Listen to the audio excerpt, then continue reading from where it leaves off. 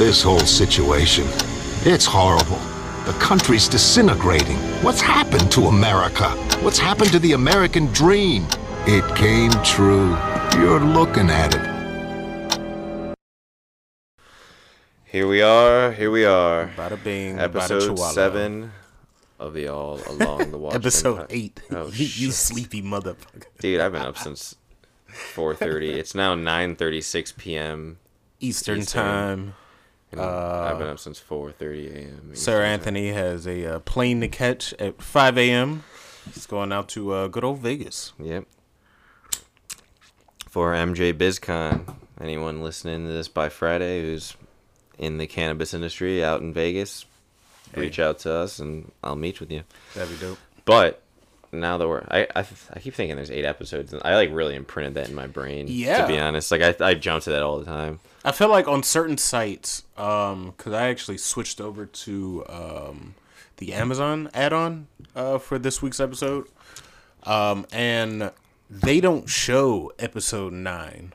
So I wonder if that's what you maybe checked out. Yeah. Because I found there's only 8 episodes on there, and I don't know whether that's a flaw or like they did that on purpose to try like not to reveal the next title, but every other site reveals They let the title, yeah. Yeah. Either way, I'm Litho Freeman, And I'm Anthony Trevelyante, and we're all along the Watchmen. All Along the Watchmen podcast. We are back, 8th week, entitled "A God Walks into the Bar," and to keep tradition. What's your rating on this one, man? The ratings are getting tough for me. I kind of give this one like a 7, probably. Yeah, that's fair. That's fair. Like, I did not like it, and I thought that it did a good job of explaining their backstory, but there were things I didn't like about it. Man. All right, so I feel basically the same. I give it a 6. 6, yeah. I'm giving it a 6, man. That's fair. Just because there are some special effects flaws that I found like very glaring, and they're in such a crunch. Yeah. And I feel it as a viewer. You know, I mean, granted, we're doing this podcast. We're a little bit more like in the scene, I suppose. But like, don't you feel like this could go 12 episodes and probably work out better? Yeah, I think they blew the payoff. I'm not really looking for, like, I'm not looking forward to next week, but like, I'm not really like weighted. You kind of already forgot about the Calvary. Dude, there's so much happening.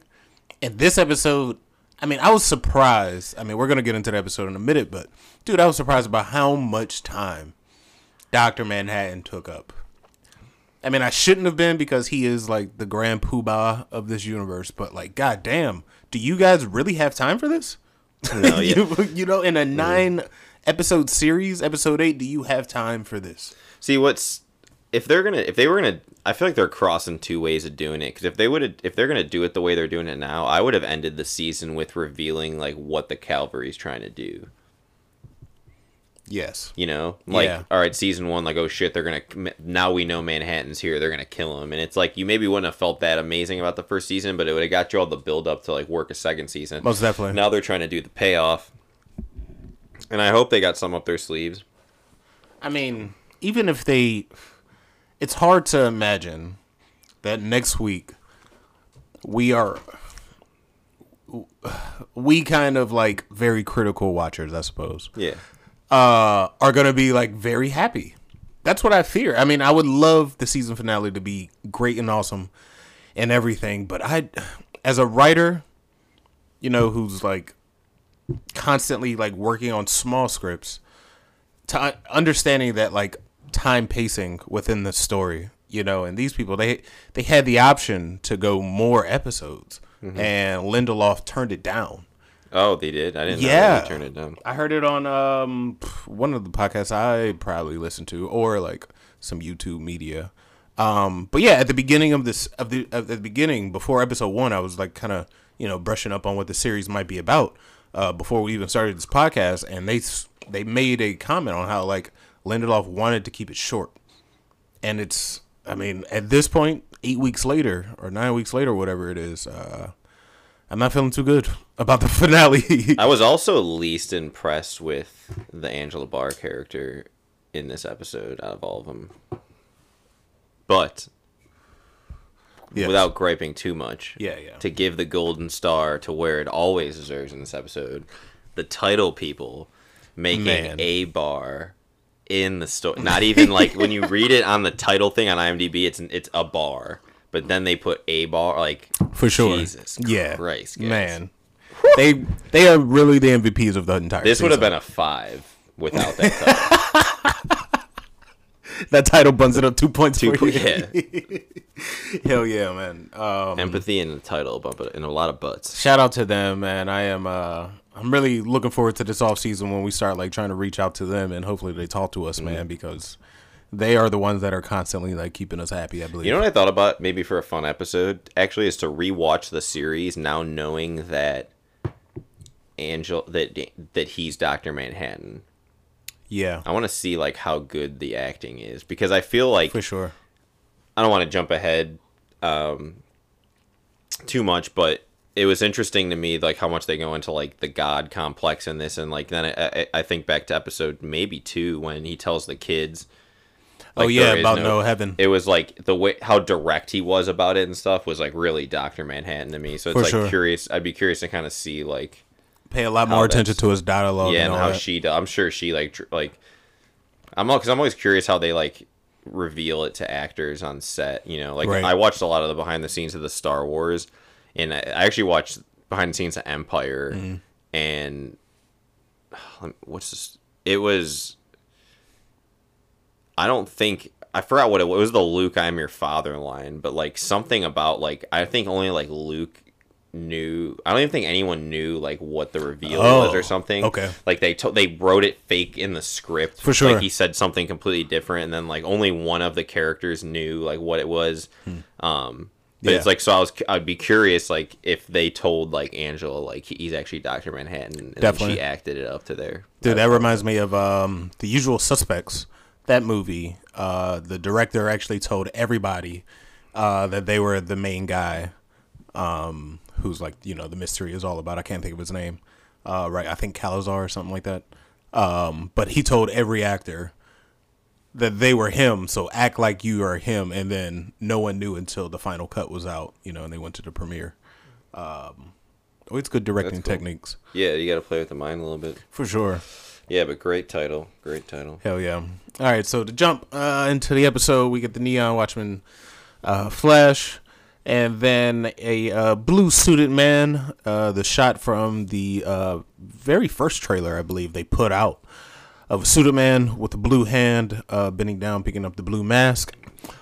This is 1989 Vietnam.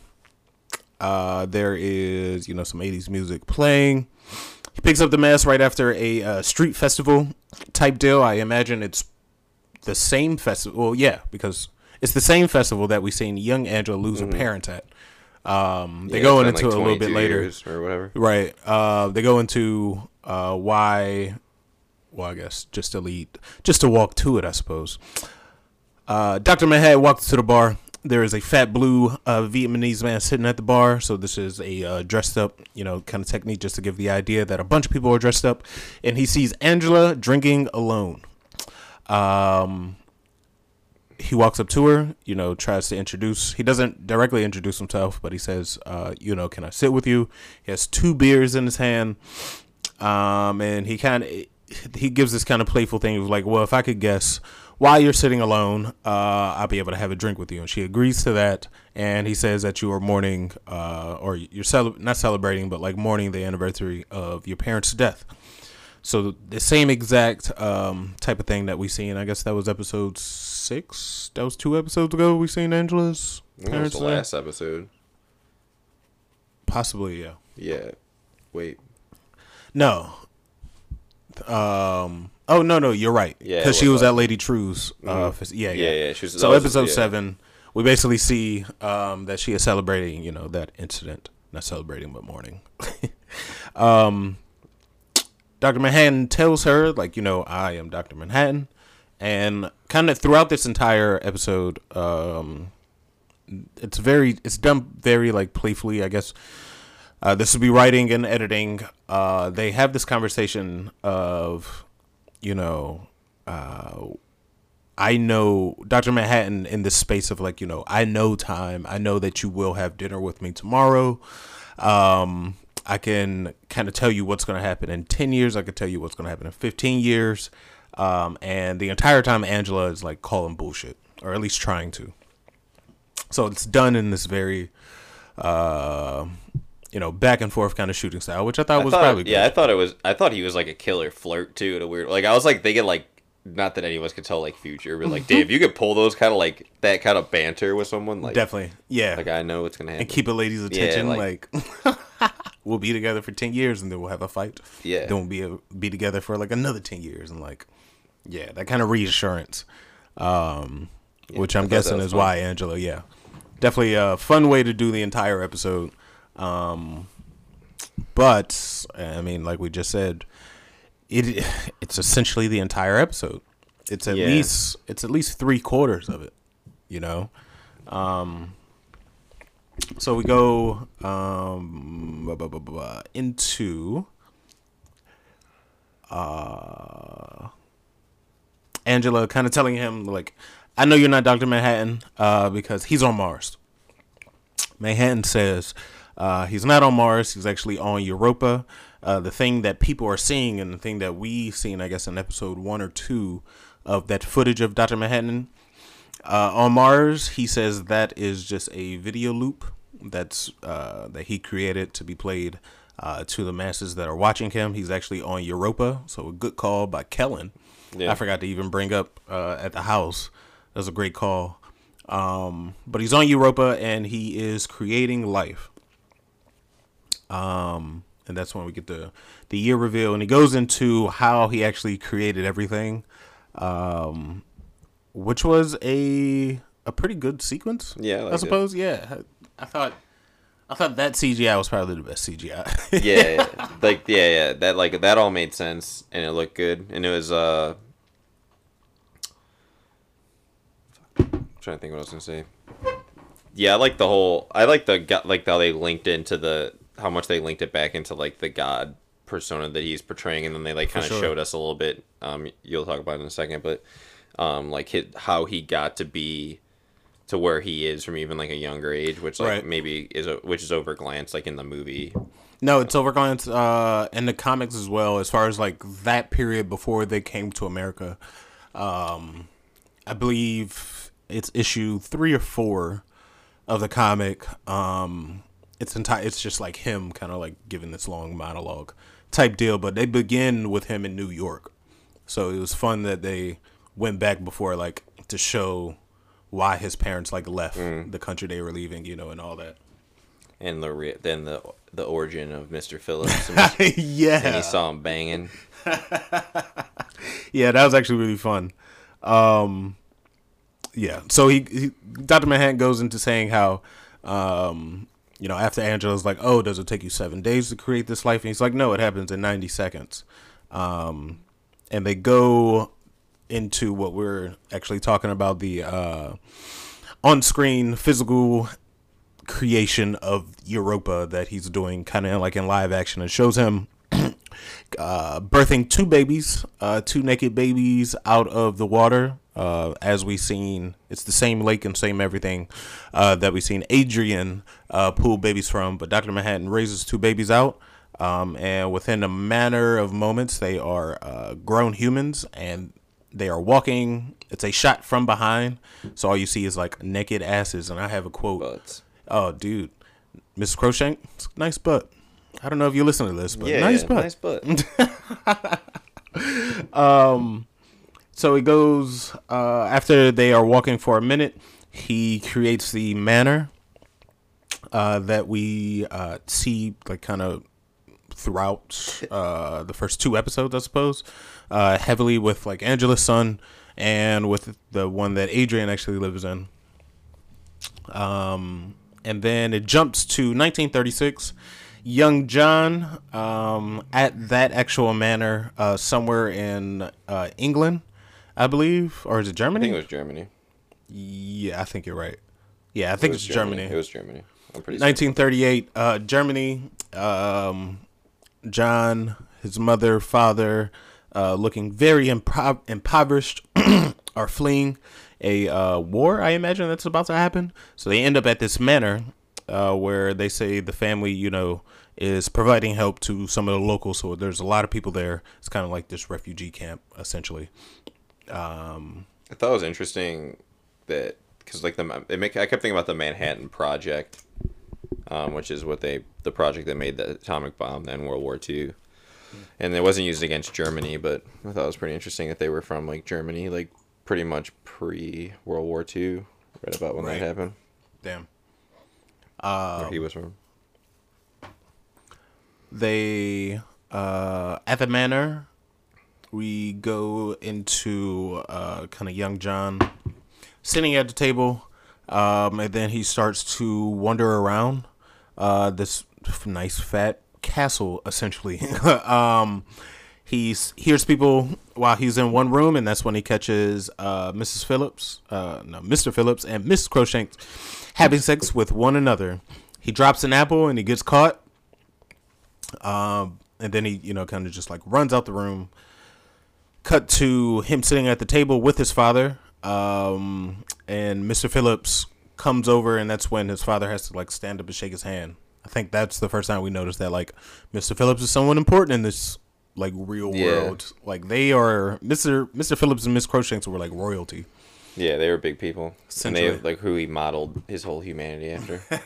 Yeah, Mr. those Phillips. tender people. So his father stands up, shakes Mr. Phillips' hand. Mrs. Crookshanks and Mr. Phillips then say, like, can we go take your boy? We would like to speak with him. We like to get to know every one of the children. But what they're really trying to do is explain what they had just seen, what he had just seen. So Mr. Phillips kind of breaks it down. He's like, what you just saw was us creating life. Our baby died some years ago. He would be roughly your age. And then they give young John a present. And it's like a fat box looking thing. And it turns out to be a Bible. And I immediately thought, like, damn, what a shame. Yeah, what a bad present. Like, all right, don't talk about this to anyone. Here's a Bible. Like, give him candy. Yeah, it's like, come on, he's a kid. What is he going to do with that thing? Look at how much that influences his future, though. Right. So Mrs. Crookshanks goes into a story about the Bible because young John does not know. And she tells the story of Genesis, which, of course, is kind of like the creation of life. And at the end of this sequence, they tell young John to make them a promise that in America, which he will, eventually be, that he will create something beautiful. So then we cut back to a naked Dr. Manhattan and Mrs. Crookshanks and Mr. Phillips kind of staring off in the distance. And I thought this shot was interesting because they kept it at a mid-close. Mm-hmm. It started from the back and then kind of swept around to the front. No boobs. No boobs. No boobs. HBO is committed to we got full male frontal in this, and we still haven't seen a pair of boobs. So it's like good for them. Yeah. I was thinking with that. That's interesting because I was thinking the Adam and Eve that they're both basically that, and we've seen penis. Yeah, we've seen booty. Totally. Yeah. Shout out to them keeping their vision up. I guess I don't know his vision. The vision of the man. The vision of man penis. All right, so a quest to put more full frontal male nudity. Yeah. So after that shot, we cut back to Angela's at the bar. Still not having it. She's like, yo, I don't know who you really are, but you got some type of crazy imagination. John goes into saying, like, I love you. Angela, rightfully so, is like, how can you even love me? You don't know me. Type of deal. And I don't even know you. So he takes off the mask, revealing that he is actually Dr. Manhattan. Angela, even at that point, still doesn't believe. She asks if that's like makeup. And then she goes into saying, like, doesn't Dr. Manhattan glow a little bit? Can't you just like glow for me a little bit? John's not having it. He says it will cost too much attention. He's trying to have a nice little conversation with Angela. Doesn't want all those people kind of crowding him. And where did it go? Oh, and right after he reveals himself, Angela's like, "Oh, that's really interesting that you are Dr. Manhattan, but come to find out, I hate them because Dr. Manhattan was hired by Nixon." And under that kind of agreement, he went to Vietnam. He killed a bunch of people. One of those survivors were kids. They grew up and eventually killed Angela's parents. So that is why she hates Dr. Manhattan, strictly because of that whole relation. Mm-hmm. And we got some of the bad flashbacks during that sequence. Yeah. And the bad flashbacks came back, and his little excuse of, well, haven't you done anything bad? Yeah. Haven't you done something you regret in your life? Like destroy a country? Dude. They refuse to let those things go.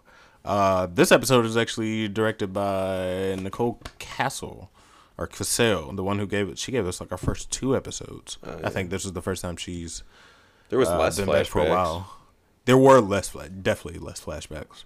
But I guess after you have it in for 3 episodes straight, you gotta keep it going. Get committed. Keep reminding the viewers of what they saw last week. Yeah, totally.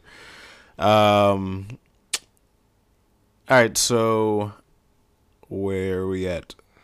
Oh, there's this cool line, just kind of like within relation to Dr. Manhattan's like relation to time. When he sits down within the first like minute or so, he says, I know you're here because your parents died. And Angela's like, how do you know that I didn't tell you? And he's like, you will in 20 minutes. And then at the end of that, tying in Nixon to the survivor to parents' death, that's at that moment, that's when Manhattan's like, well, you just told me your parents died, which is like, they did a lot of fun writing with him. Yeah. I thought their conversation was, it was good. It was just a lot. Totally. It reminded me of like a, you ever seen, what's it called? Dinner with Andre? I don't think so. Something around there. My Dinner with Andre. Whole movie is like 2 guys sitting at a table type deal. But like the way they bounce around in the conversation, and it keeps you engaged. And it has like minimal like on-screen occurrences outside the restaurant. But like the way they shoot it and the way it's done, like keeps you engaged. And this episode kind of reminded me of that.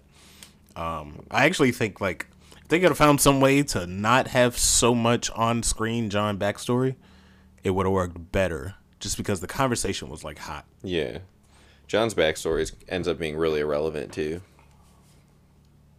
Exactly. I kind of think she just wants to like fuck him and has already decided that's the best thing to fuck. Totally. And like, I mean, it just to be on screen that much of the time of the episode, it's really just fanfare, essentially. And it's like that's cool. That's cool. He's the most powerful being in this whole universe, within the Watchmen universe. So, yeah, give him fanfare, but extend your season 2 more episodes. Yeah, because you kind of did nothing. A lot of fanfare. Totally. All for nothing. A little bit too much. So we cut to where? Cut to Angela describing a man who died of a gas leak in Vietnam. Oh, so we cut to the morgue. Essentially, this is Dr. Manhattan picking out his body. So, they cut from the conversation at the bar to, I'm guessing this is like weeks ahead.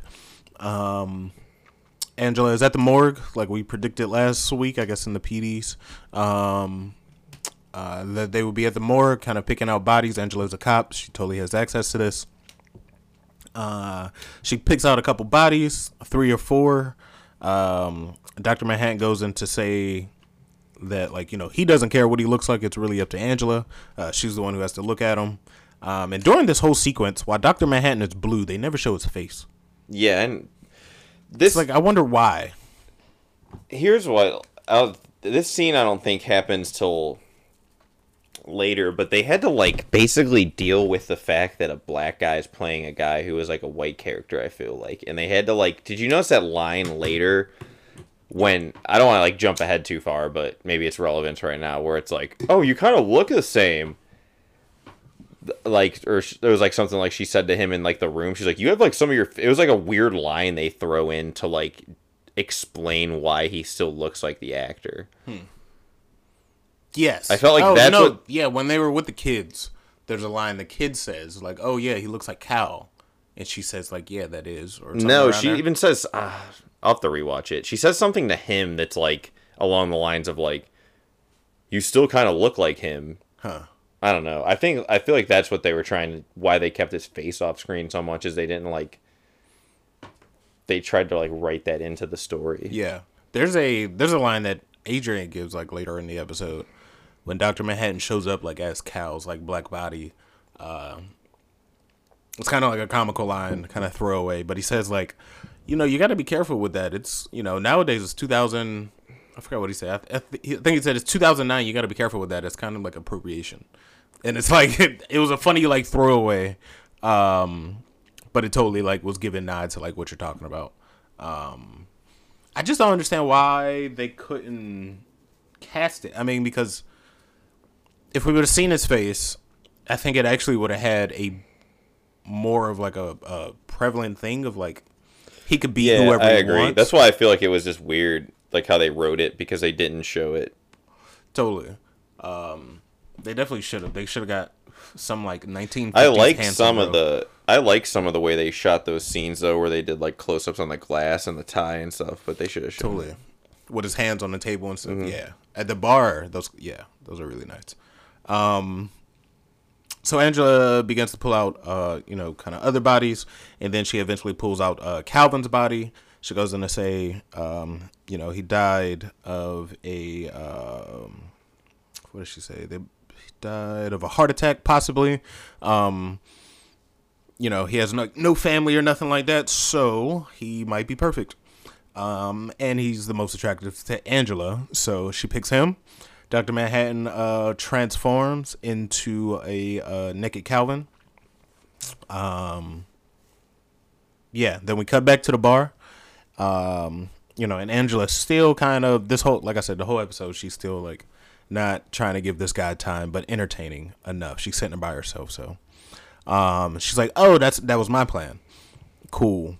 So tell me what else happens."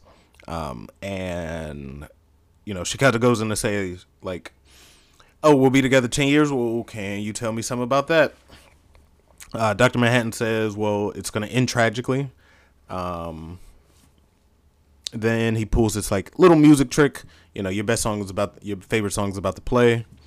This track drops down from the old jukebox. She's like, I've never heard that song in my life. And he's like, well, now it's your favorite song. Which is a smooth line. I think I'm going to have to try to... Yeah. I might have to try to pull that in my repertoire. He had some smooth lines. That's what I'm saying. He was smooth. I was like, how can I do this without having superpowers? Yeah. How can I not be a dick, not have superpowers, but also say these words to a lady? This can be your favorite song. No, it's not. All right. I'll be over here. Me and you are going to be in dinner in a week. Nope. All right. Okay. Yeah. Nope. Okay. Maybe we'll do a try and Dr. Manhattan pickup lines bit. That'd be hot. At the bar. That'd be sweet. We're going to be married for 10 years and then have a divorce. 2 years later, we're married to that girl. Like, oh, shit. Oh, damn it. Damn, Dr. Manhattan. All right, so jump back in the episode after the music trick. There's this classic line of him saying, in 6 months you'll be yelling at me and telling me to get out, and then after that we'll be having sex, which is a direct pull from the comics that he says to actually what is now Agent Blake. Really? Yeah, said the same lines. Damn. Yeah, he's spitting the same game, dude. In the same lane. Dr. Manhattan never grew up from 30. He's been 30 his entire life, essentially. So, I guess I can't teach an old dog new tricks. Yeah. So then they cut to actually them having sex, and Angela, forbearing this information, is like, we're not going to get into an argument, and I'm not going to kick you out.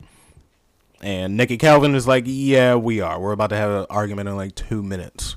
They slowly kind of build to that, and eventually she pops when he keeps kind of like saying what she's going to say, kind of like an irritating tone. And then that's when they give a full off argument. Again, future coming true. And there's kind of like a pause in the argument where she's like, you don't know anything about being afraid. When's the last time you were afraid? And Calvin gives like straight Dr. Manhattan lines of like, it was 1959. I was in New Mexico bar right before. He's kind of like a noir detective. Totally, in the way he like talks. 1965. I was sitting in New York City sipping on a Manhattan, no pun intended. Yeah. No ice in the drink, and that's when she walked in. Red dress, legs to die for. If there were ice in my drink, she'd heat that up. Sassy heels. Black and Tan coming soon. Yeah, you guys are really gonna like that if you enjoy us. If you don't enjoy us, you're gonna hate it. You are not gonna like it if you don't like us. So then we give a cut to Calvin transporting to what will be known to be the secret lair of Adrian Veidt up at the North Pole. I forgot the exact name right now, but that's total call to the comics. He kind of transports through the door to see a drunk Adrian. We come to find out this is 2009.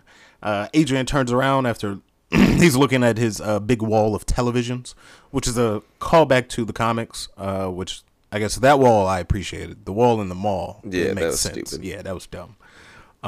He had a bunch of different screens on his wall. Right. He was watching all the news channels from around the world. But he's like drunk, hungover, looking real rough. He turns around, and that's when we get a full shot of Calvin's penis. Yeah. Big full frontal going on here. Two different Dr. Manhattan penises. Yeah. Two whole different ones. Adrian, kind of says hello. And then he walks him down to the cellar type place where Adrian goes on to say that it's been 22 years. As he's, kind of giving this kind of like monologue of the world has changed since you've been gone type deal. He is manufacturing the squid falls that we see. I guess we only see them once in the pilot on the television show. But maybe, yeah. The frequent, the squid falls, we see him actually like picking a map. He has a map on his computer screen. He picks the city. Then he goes around to this big like teleportation device that goes from floor to ceiling, and we see the squids falling kind of like in mid-air, I suppose. And then he goes on. Dr. Manhattan goes on to ask him, why are you doing so? He's like, I have to keep world peace. This is the way to do so. Where we at? Adrian then goes on to ask, why is he here? Why has Dr. Manhattan, come back, and why has he actually seen him? He comes to find out, kind of like through his own thoughts, like, oh, it's a woman. So who is she? Does she really know who you are? And Dr. Manhattan goes into saying, like, yes, she knows exactly who I am, but I'm having this, kind of problem being with her because of my memory and my space, kind of head space of time. That's when Adrian goes on to say that he actually has a device that could block Dr. Manhattan's memory and, kind of make him live like a normal person.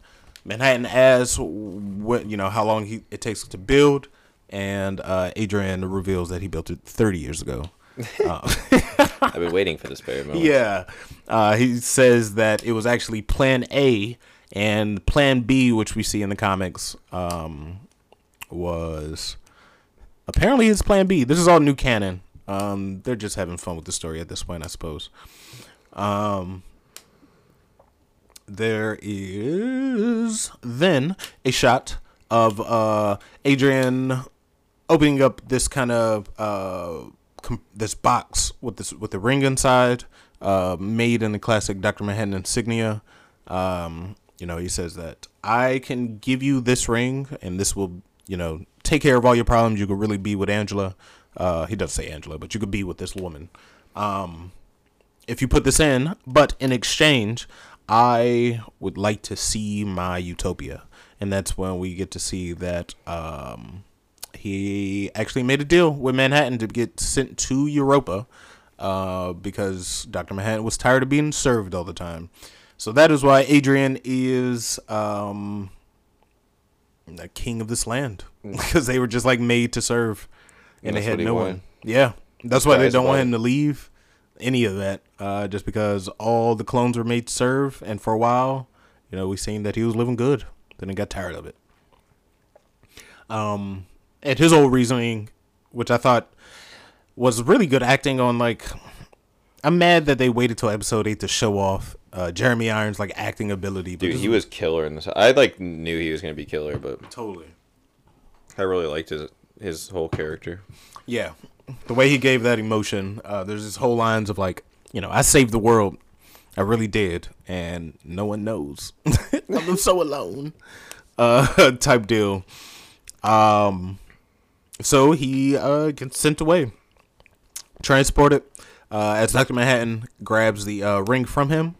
Then we cut back to a previous moment, or I guess a later time. This is a lot of time jumping in this episode. I'm sorry if this sounds all confusing. So many time jumps. But then we cut to Dr. Manhattan handing that ring to Angela. And that's when Angela says, I could be a cop anywhere. If you're going to start new and not have any memory, then we might as well start new together.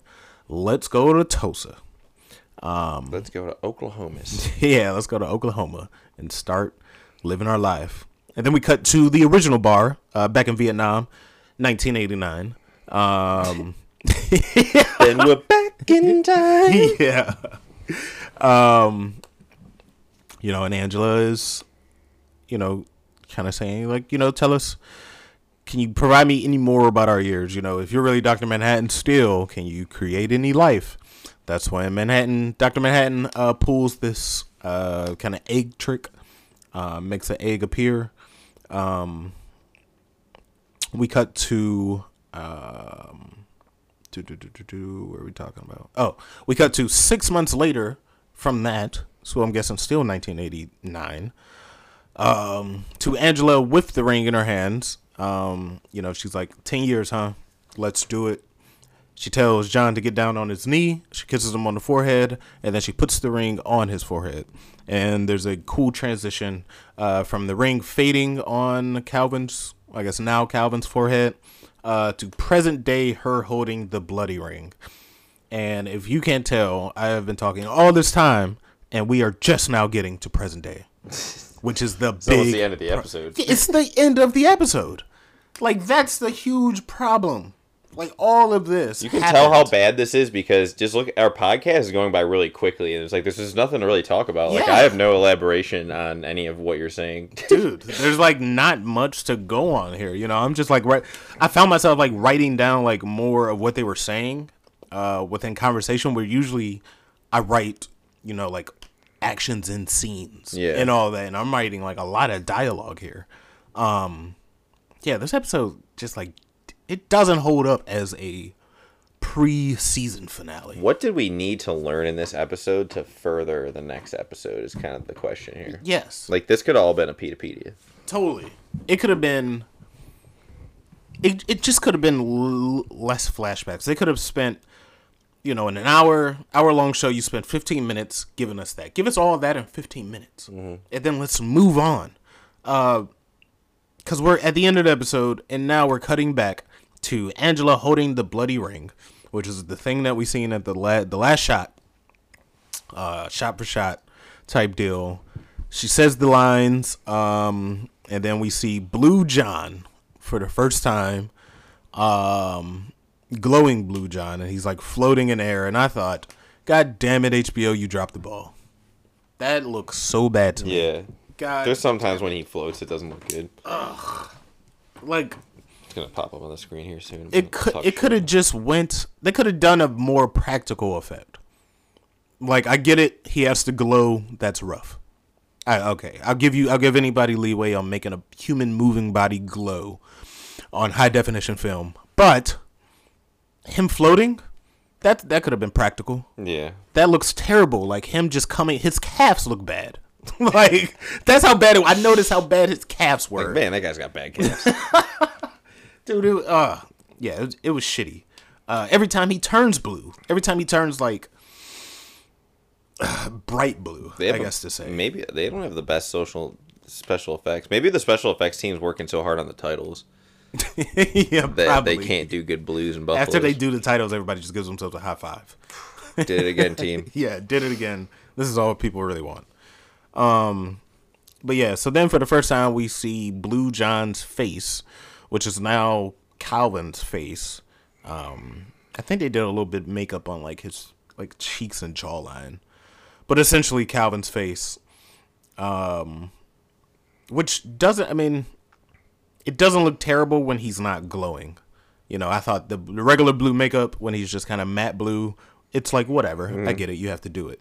But when he's glowing, dude, it's really bad. So then John goes into this whole thing, you know, he's walking throughout the house. He's kind of really confused. He says, like, you know, this clock was damaged. We get a quick shot of the White Knight when one of the cavalrymen shot the clock. Which we saw earlier in the season. Yeah, which we saw earlier in the season, totally. And then Angela goes in to say that when, on the White Knight, when the cavalry member was above her, that Calvin just kind of instinctually, that's not a word. Instinctually, that's not a word either. Naturally, he zapped the guy's like head off. He basically blew up the guy's head as Calvin. And then we get one of these sloppy flashbacks to, I guess, like 5 minutes before when Adrian was telling Calvin that, like, his powers would be enabled unless it was in time of, like, great fear or, like, panic type deal. But we get that flashback. That's what he says. He kind of doesn't look that good. No, he looks really bad. Again, we have the episode playing in the background. And in real time, we are seeing shitty CGI. And it just, like, doesn't... It looks even worse on second watch. He looks just like... I don't even know what he looks like. I feel like there was some sort of way they could have did this better. The eyes are bad. Yes. It should... I don't know. The way he moves, it's really bad. I might be Dr. Manhattan for Halloween, though. Yeah, like there he looks check good. That out. Yeah, when he's just, like, matte blue, it doesn't look bad at all. He looks like one of the Blue Man Group guys. Cool. Yeah. Where are we again? We're right about here, actually. Oh, I have a note of, like, this entire episode, Regina King put on a masterclass and great reactions. Yeah. Dude, like, in acting class, we spend fucking 2 weeks essentially on reactions, and Regina just, like, killed it every time. Because all her lines are like, what the fuck? Or, like, dude, we don't have time for this. Or, like, any of that. Like... She did a really fucking good job, and I think that's a good shout out to, like, I think I mentioned before in one of our episodes that, like, Regina King in the early 90s when she was just getting started was doing a lot of, like, hood comedies. So she has, like, the comedy chops. Yeah. And it, like, really came through here. So where are we at? John arrives at a New York mansion, and this is in 1996. 1999. I'm sorry. He arrives at this mansion. Which dates when he got the fortune? Yes, we were talking about that. Totally. Sure. He goes to this fatty mansion. He goes to see Will, who, like we just said, at this point has inherited, a great deal of money. Actually, I think it's 2009. Sorry about that. But at this point, Will has inherited a bunch of money. He's living lavish. He's living drunk. He opens up the door, slams the door in his face. Dr. Manhattan fades through the door, and then he decides to pour himself a drink. He gives some great reactionary work as well. In this episode, I Can't think of that actor's name. But John goes on to tell Will that they need to forge an alliance because his granddaughter is going to need him one day. That's when Will exposes that at this point in 2009, he doesn't even know he has a granddaughter. John goes on to say that his abilities will be limited for some period of time, but he is going to marry Will's granddaughter, and he will need your help because she is extremely lonely. And as much as she says she doesn't want a family, that's the only thing she longs for because she really believes she doesn't have any family. So I'm assuming that Will is about to agree to this alliance. And then we get present day 2019 John, who has just walked off the pool after transporting the kids to Will. At the same time talking to 2019 Angela and talking to 2009 Will. And immediately I thought, they are fucking this up. Yeah. Like, they are messing this up now. Like, as smart as you want to be and as catty as you want to be, as calling out your own kind of like, oh, well, isn't this weird? They did it so bad to me. Yeah. Oh my God. One of the reasons why I think this is you mean the six. just the calling out of it, like, oh shit, I did this. Yeah, I think that whole thing of like, immediately I thought like J.J. Abrams fucking around with the box. Yeah, and it's like you're playing with a time travel box right now, and I get it. It is assumed that Dr. Manhattan can talk to someone in 2019 and 2009. Yes, that is kind of assumed. But no one needed to see it, and I don't think we needed it confirmed, because it just opens up a whole can of worms that I don't think we're going to get answers to, because we don't have the time. Yeah, you only got one more episode. Yeah, it's like we just don't have the time. So Angela's like, oh, you're talking to my grandfather now? And John's like, in a sense. Will is saying the same thing. This is 2009 Will saying the same thing. And Angela in 2019 is saying, we'll ask him why he decided to kill Judd and how he knew about Judd, how he knew he was a Klansman and all that. So John asked 2009 Will all of those questions, and that's when Will's like, I don't know who he is. And John reports that back to Angela, and she's like, oh shit, did I just start this whole thing? And essentially she did. Yeah. I'm guessing. Which, I mean, that's sloppy. That's some sloppy That's an easy shit. way to go. It's an easy way to go. I just really don't like it, man. And then Like, oh shit. yeah. And then Dr. Manhattan goes into this like monologue of like, oh, well, what is time? Is it the chicken or the egg? Oh, I guess it's both this time. And like It's it just just a little 2 cents of I'm right. yeah, you know what I'm saying? It reminded me of like a Rick and Morty like adventure, and at the end they're like, oh shit, we fucked it up. And then Rick's at the end of that episode, Rick would be like, oh no, all this shit is stupid. Yeah, like, you know, like a direct call out that works for them. totally. Yeah, just sloppy. So then John like transports to the kitchen, starts to make some waffles. Angela runs in. She's like, dude, we don't have time for this shit. You're in big trouble. He goes in to tell her that the cavalry are actually outside. They have been for some time. Angela, rightfully so, is like, what the fuck? You've been talking to me for all this time. We got cavalry members outside the house. He goes on to tell her that, we can't change what's going to happen. In a period of time, they are going to transport me and destroy me. That's when Angela gets into badass mode. She's like, well, watch me, try to stop it. She goes outside. Huge gun battle pursues, which I thought that was like... I thought it was a good gun battle. Yeah. Pretty good. Pretty actiony. Yeah. Not too many cuts, but enough cuts to like let you know what's really happening. While this is playing on the background, they're at the pool for a while. Yeah. And between when they're cutting between these two scenes that we just talked about, Yeah. it's been like 5+ minutes. Yeah, dude, it's like And they're just at the pool, and then he gets hungry and goes and makes food. that's what I'm saying. Then he goes to make a waffle, and it's like, I mean, her line, "Do we have time for this?" was my feeling throughout this entire episode. Yeah. Just because, like, motherfuckers are invested, and we got one more episode, and right now you're gonna give me a Dr. Manhattan origin story? I don't need it. Yeah. I really don't need it right now. But we're outside. Angela's firing away, kills a bunch of people, jumps into a car. For some reason, she jumped into the car. She was like doing her very good on her feet, but she jumps into this car that pulls up. Runs out of bullets. Is at the moment where she's about to get shot by a cavalry member, and that's when Dr. Manhattan comes outside, transports outside, starts blowing up people's heads with his magnificent power. And then there's this very 90s, like, cliche Tinder moment after, like, a bunch of action. Yeah. They, like, look each other in the eyes and, like, the music swells. We did it, babe. And Angela's like, you said I couldn't do it, but I did it. And John's like, no, you didn't. Cavalry member gets on the truck, hits this big mechanism, which I think I called out in one of the episodes.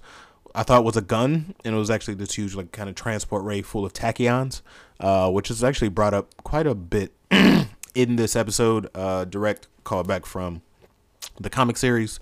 Tachyons are this thing that kind of just, like, disables Dr. Manhattan. Like, he can't do anything about them. They're essentially his kryptonite. But yeah, this tachyon machine transports John, and we cut to them back in 1989 at the Saigon bar. Yeah. And Angela, is kind of like, I don't know if I could be with somebody if it's going to end with tragedy. And that's when John gives another smooth line, like, don't all relationships end in tragedy? Angela just melts, as did I. Agrees to go out to dinner with him tomorrow night. As he predicted. As he predicted at the beginning of the episode. And yeah, cut to credits. Like I said, directed by Nicole Castle. And then this is when we get the most extended after credit. Well, the only after credit. Yeah, I don't think they did an after credit all the season yet. For sure. The only after credit scene that we got the entire series thus far. It is a, convicted Adrian. He is tied up outside, and a bunch of clones of a Mr. Phillips, Miss Crookshanks, walk up to him. They ask him a simple question: "Will you stay?" He says no, and then they proceed to crush tomatoes into his face. And it was probably like a 3-minute scene. Yeah, I really enjoyed it. Yeah. He probably took like 5 tomatoes, like, on screen. Yeah. That was pretty cool. And then there's a cut to Adrian in his cellar. And that is when the game warden comes in. Ask him if he would like another book. The book Adrian is reading is actually Fog Dancer, which is something that we are going to get into the PDpedias, File 8, coming up next, or coming up soon. And he brings a cake. He says that all the other Mrs. Crookshanks kind of felt obligated to make him a cake. Adrian looks at him and he says, or Game Warden asks what the book is about. Adrian goes on to tell him that the book is truly about loneliness, but he would not feel loneliness. And that's when Game Warden gives the spiel of, like, I was the first baby out of the lake. I am the original Adam of this land, type deal. I seen Dr. Manhattan grow grass from dried land and, like, put air into my lungs and all this other stuff. He gives a really good monologue. Really like where the Game Warden is. Then he walks out, and that is when we see Adrian finding a horseshoe inside the cake. He gets really giddy and happy. Which alludes back to that first episode. Yeah, we haven't seen the horseshoe since the first episode. When he said, this is not the right time to give me this. Totally. So he definitely, like, programmed the bakers, whoever's baking that cake, of the Mrs. Crookshanks, the kitchen committee. Every time that cake is served, I believe there is probably a horseshoe around. So he knew that would be important. I'm going to make a call. That horseshoe is made of a certain material that could transport him out of there. That's a good call. Like It's got to be bigger than just like a shuffle. Yeah, that's what I'm saying. I think the metals are something that like are very important. Maybe they're made of tachyons. He does have the technology. And yeah, last shot, he flips over the bed and he starts digging on the ground with the horseshoe, and that is when we get the final end of episode 8. 8 in the hole. Hope they surprise us with 9. Man, 9 should be 2 hours. Yeah, 2-parter. Yeah, I mean, I don't think they'll pull that, but like, it just seems like they really should. 9 episodes. This seems very constricting. This episode, we did not. I mean, I don't feel as bad as episode. I still think episode 3 was the worst episode, but like, as far as where placing of this episode, I'm gonna put it right there. Yeah, this should have came earlier, maybe not even earlier, but dude, I don't know. Not that good. We'll see what happens next week, though. Last episode of the season. Yeah. And then we're gonna get into some off-season stuff with the podcast. Hopefully, giving you guys some interviews with some of the creators. Yeah. So we could start talking some of our biz. Maybe some. You got a big analysis. call? Thought about a big call for next week? Not really. Honestly, I have no idea. I got one. The Millennial Clock is essentially not a version of the squid, but will send off some type of psychic wave of other people's nostalgia. Yeah, I'm curious. I don't know what the Millennial Clock's going to be. I've been thinking about it. We will see. She definitely has something up her sleeve, and we will get the answer next week. Hope they'll bring it together. Yeah. Fucking Godspeed. All right. Well, we'll see you guys next week. Yeah. Check us out all along the Watchmen on all the social media. And most definitely. We will talk to you soon. I am Litho Freeman. And I'm Anthony Traplante. Peace. Who makes the world? Perhaps the world is not made. Perhaps nothing is made. Perhaps it simply is, has been, will always be there. A clock without a craftsman.